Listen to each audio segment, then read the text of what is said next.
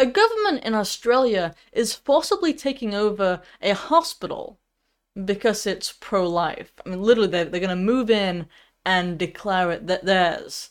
This sort of acquisition of private property is something that we're used to thinking about what the USSR, various different communist regimes, but not really a Western free country as we at least thought of Australia in the pre-COVID world. But here we are. So, as you may be aware, Australia is split into various different territories. And one of those territories is Australian Capital Territory.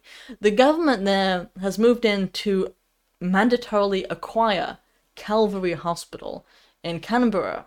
So it's a Catholic hospital as such. They don't do abortions, and they are opposed to euthanasia. Right? Kind of expected. Well, the government disagrees and says that that's simply not good enough.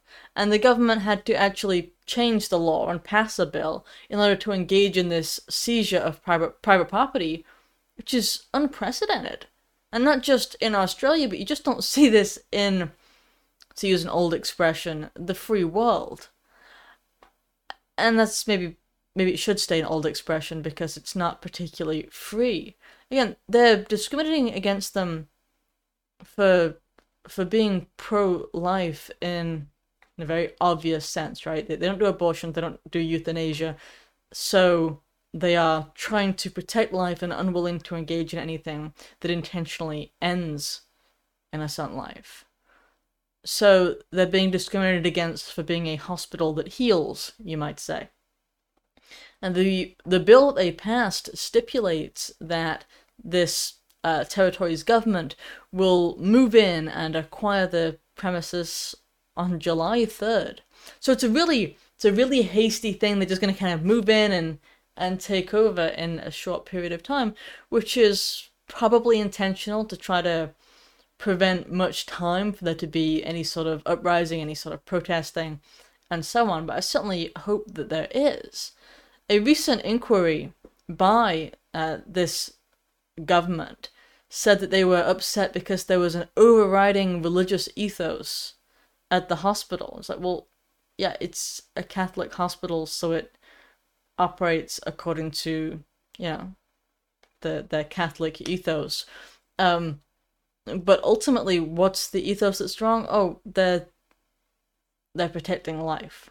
So for doing what ought to be considered an objective good, the government wants to shut them down, take them over, and force them to engage in the termination of life.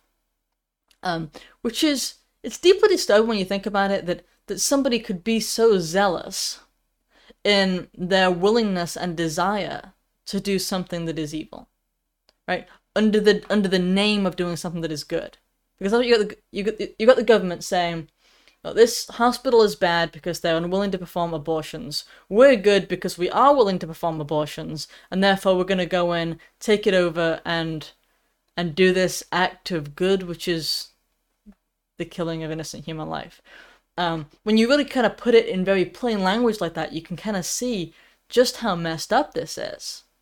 And if they are going to just start seizing property of their ideological opponents, you might say, then where does that end? Because if you're willing to seize a hospital that was perfectly running and functioning, that there isn't like a claim that they're not able to heal people, it's just that they won't kill people. So therefore, where does this end? Are people allowed to still run religious schools, for example? Christian schools, Catholic schools? Is that allowed? I wouldn't be surprised if the answer was no. Certainly if those schools weren't willing to, encourage the LGBT agenda, that kind of thing. Because this is one big ideological fight in which private property has gone out the window. Because the government in this particular territory believes that there is no private property if you're a Christian. And that's really what it comes down to. So this is kind of one of the most recent examples of Christian and Catholic persecution in the Western world. And I do think that it's quite possible that it would spread throughout, Canada, the United States, England, and so on. I don't see why it wouldn't. So you always have those people who say, well, it wouldn't happen here. I hear this like, it wouldn't happen here. At least we did prior to COVID, when we saw just what would happen here if the right excuses were made.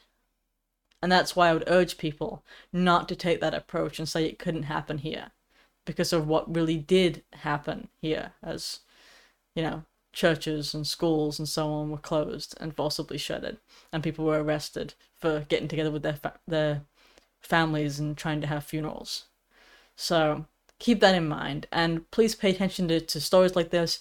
Please draw attention to them and share them, let people know them, so that protests can happen and so that other people can find out what's going on, so we know what we're fighting against. Thanks.